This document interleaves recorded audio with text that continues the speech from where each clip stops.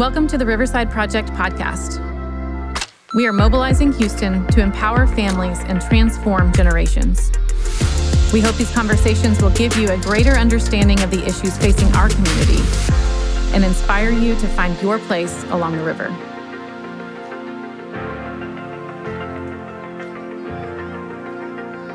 Hi, everyone. Today we have with us some really special guests. Leshia Fisher, who is the CPS Regional Director for Region 6B, which is all of the surrounding counties around Houston. And then we have Miss CJ Broussard-White, who is also the CPS Regional Director, but for Harris County.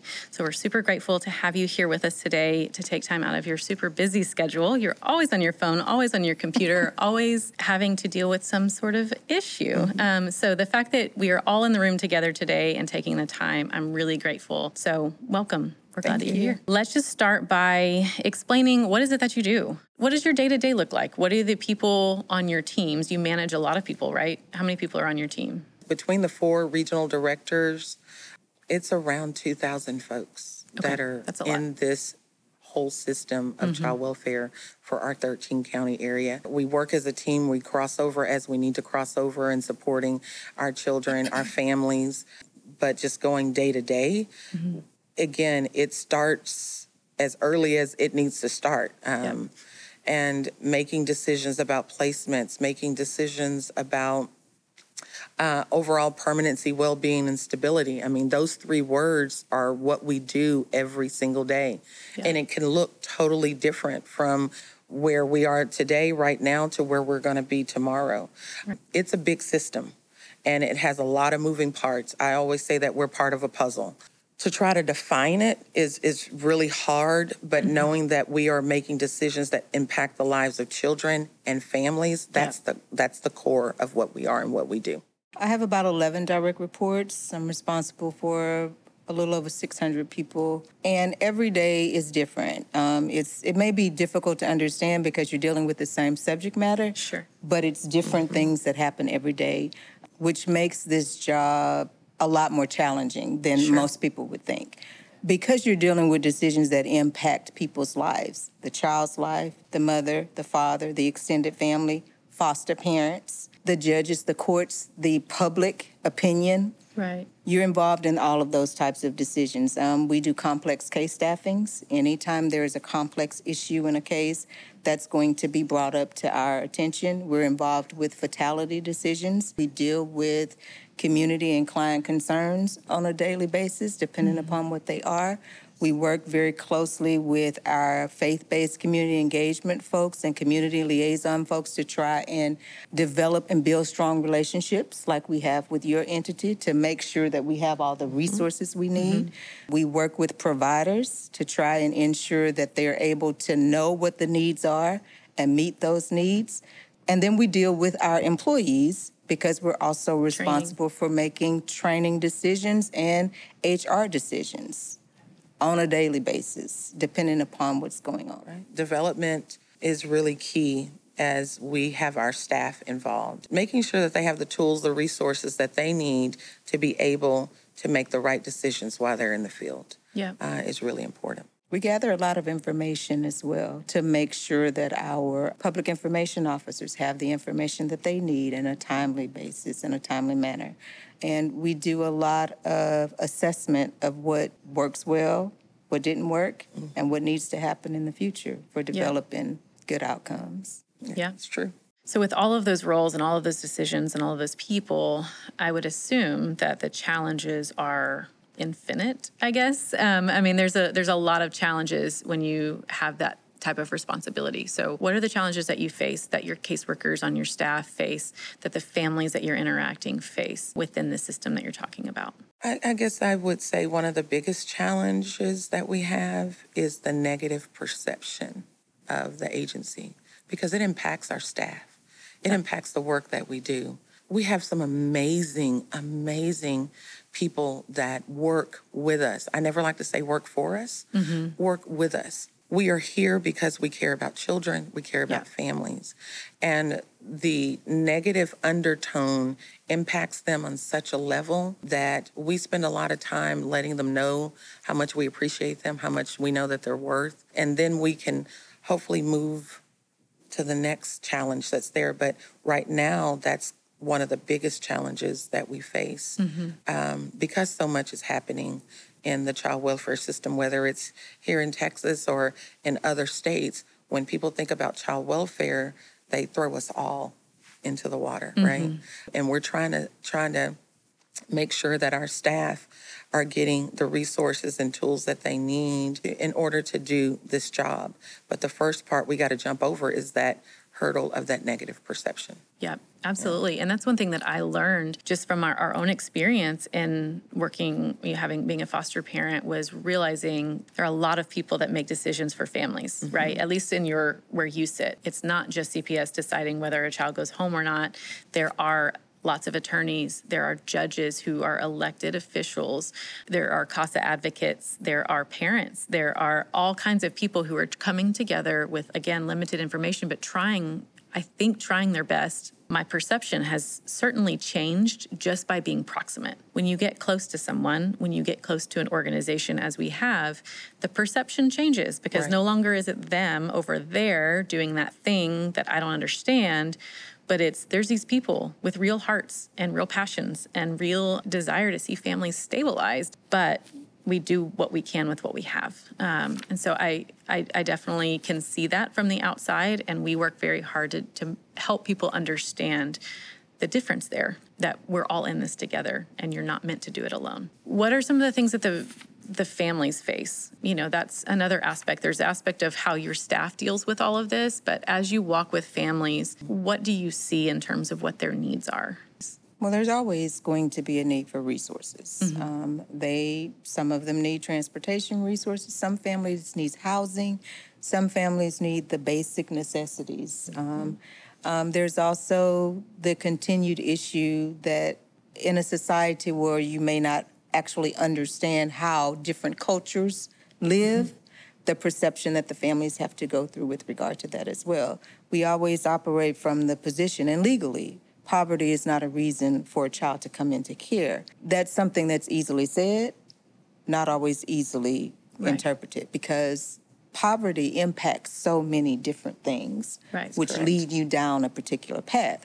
While I say that, I would be remiss to say that there are child welfare and child abuse covers every part of society. It's not just relegated to those who may be at the poverty line, but the families need, I think, a better understanding of what is expected of them, which we as a department are working very hard to make sure that they can get that. Many of them need somebody that can just hold their hand through the process, because when they have the negative perception of what the community may have with regard to the agency, it impacts their ability to work through the process. When the process may be going just fine for them personally, we need to have just an overall understanding of what it takes for families to work, and understand that just because it doesn't look like what an advocate thinks it should look like doesn't mean that it's per se abuse or neglect or not beneficial, won't work for this family. Does that make sense? That makes total sense, because we're not looking for perfect families.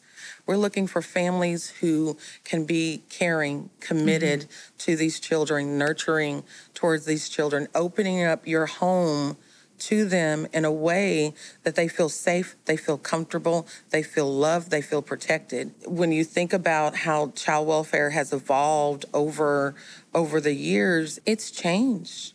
We want the community to be involved. We want that support, that wrap around our children and around our families, because no one, even us, we can't do this alone. We can't. It's not doable by any means. We need that support. And so those challenges, it impacts everyone, even as you think about our kinship. And I tell people this all the time. If we were to call you in the middle of the night and say, hey, come get Leshia, come get little Leshia, are you going to be ready for that immediately? No, you're not. You're going to think about, what does that mean for myself as a potential caregiver? What does that mean for the people who are living in my home? How is that going to impact me financially? How is that going to impact me emotionally? How am I going to pull all this together? It takes time. It takes a village. People need to understand the system, and they need to be patient with it and patient with the people who are trying to help and support it.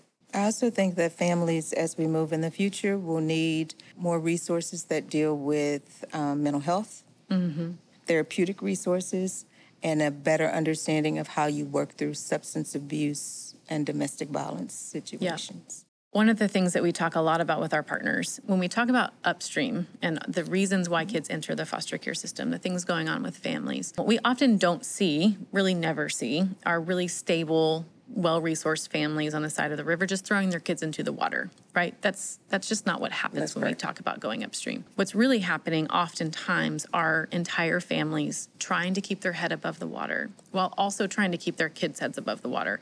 And for whatever reason, it can't happen. And so that might have to do with poverty. It might have to do with the fact that they, lost a job or couldn't secure housing for some reason.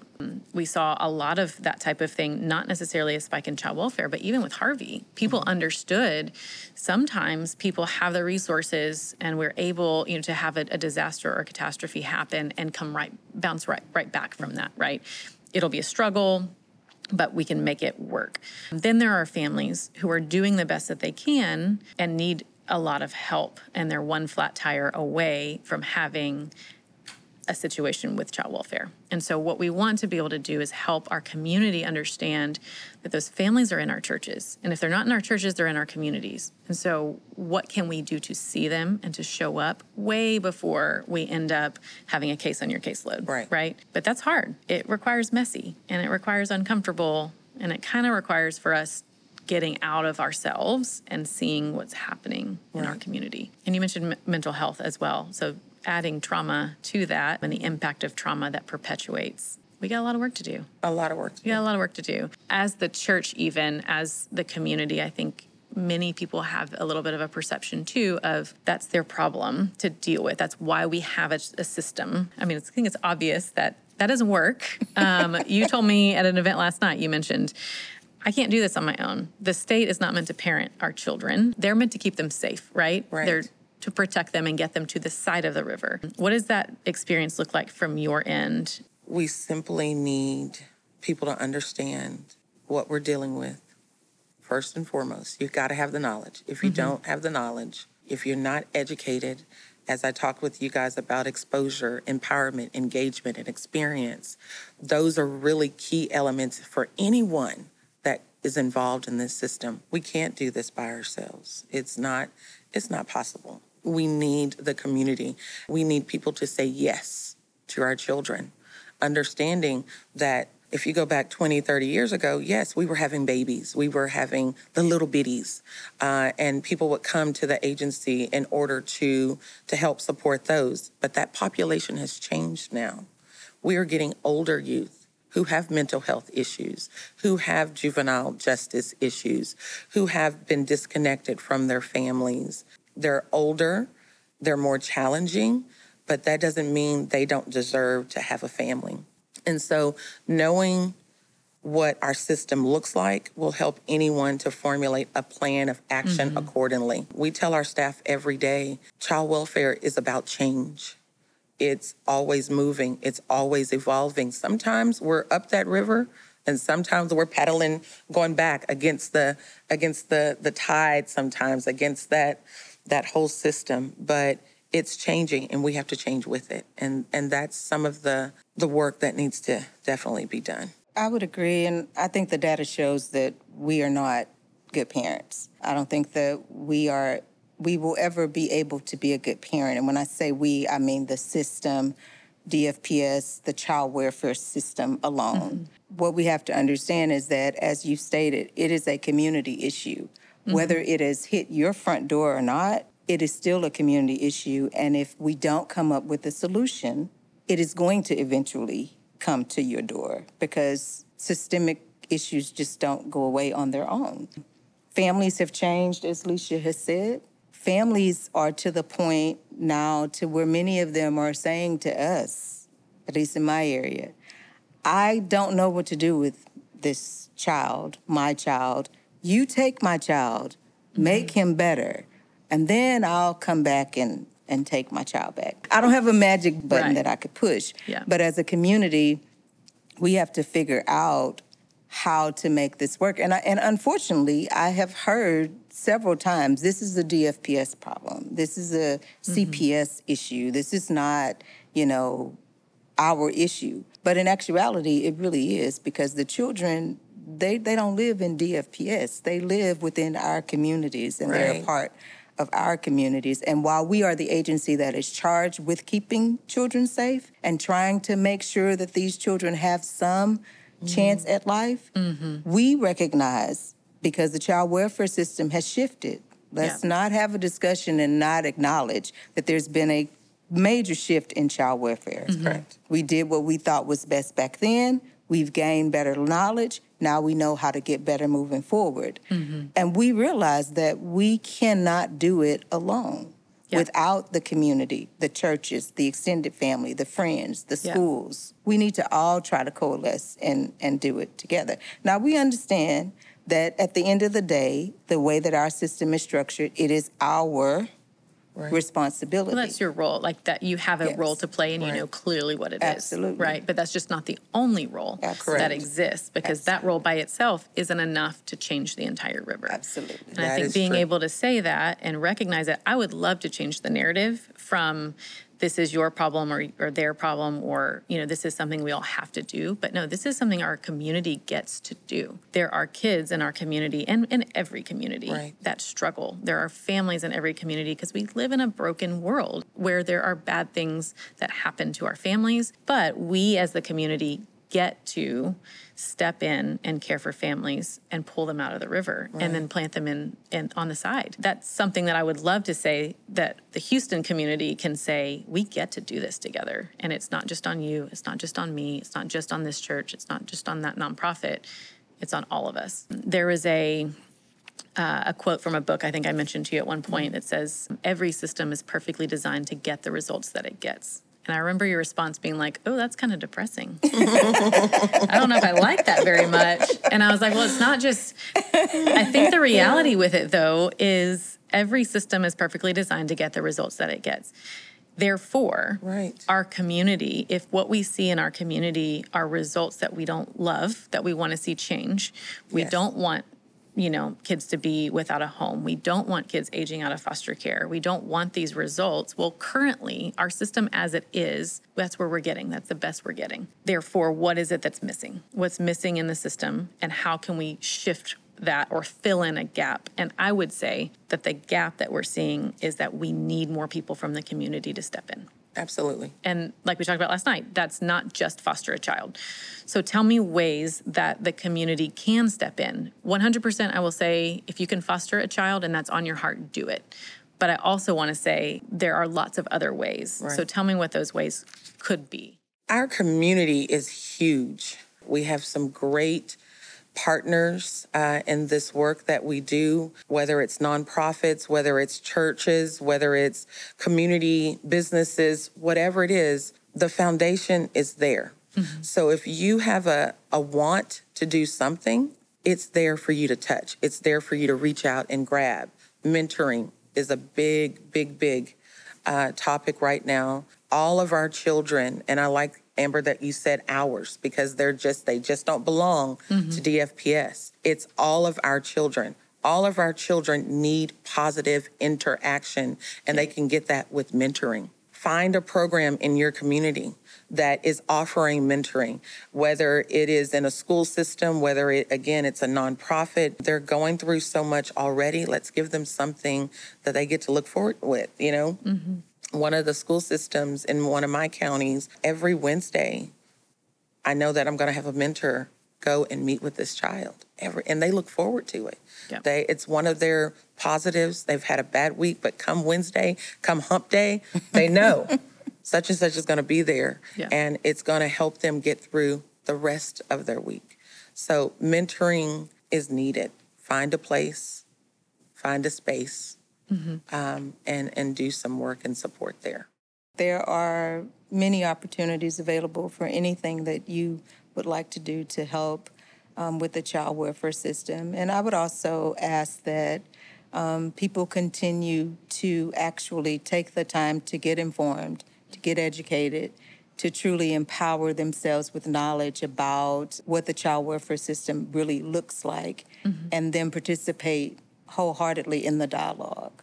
I think that one of the things that the community could really do to help us move and navigate our system to where it needs to be is really have a very frank and open, even-sided dialogue about DFPS, child welfare, because none of us take it lightly that we are working with the lives of children and families. Yep.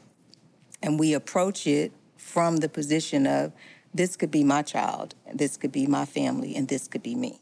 Absolutely. There's an element of built trust there, right? We talked about when we come together in a room, it no longer is just what is it that we do? It's really people coming together and looking at each other eye to eye and saying, okay, let's figure this out together. What could it look like? There are lots of different solutions if we're all coming to the table. Yeah, and I would agree with CJ. Accountability has to be held by all of us. And yes, if mistakes are made, we're going to take the ownership. We're going to fix it, because at the end of the day, neither one of us are perfect. We learn through mistakes, but we also learn through triumphs. And there's a lot of positive things going on in this system that a lot of people don't get to see because they get so focused on that one negative issue. Spend a day with a foster parent. Spend a day with a youth that is in foster care. Spend a day with us. And know and see what we do, because we sadly sometimes go home crying at the end of the day. We are the ones who sadly we're angered by decisions that are made. Some we make ourselves and create the problems, but sometimes it's the system that creates it, and we can't change a system by ourselves. It's really important to acknowledge that we need help.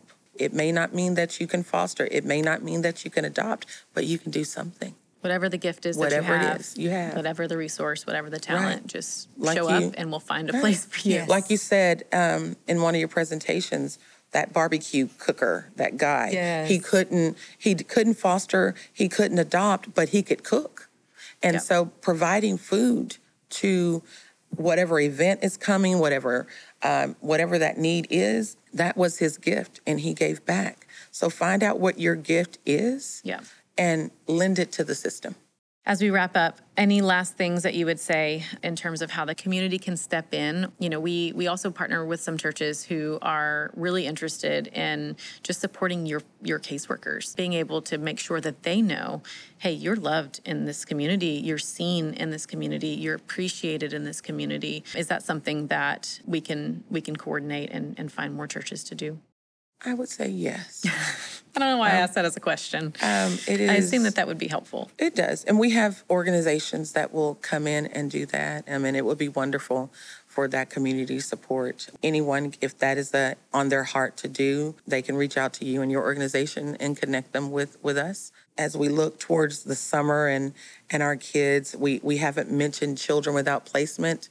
That's a big issue right now. Children who don't have a placement to go to, and finding support for them and building in a program for them for this summer, if that's on someone's heart to do, absolutely. And again, it's just volunteering, finding that agency, finding that nonprofit, and inquiring, like CJ said, educate yourself will take you a long way. As my pastor always says, the need is the call.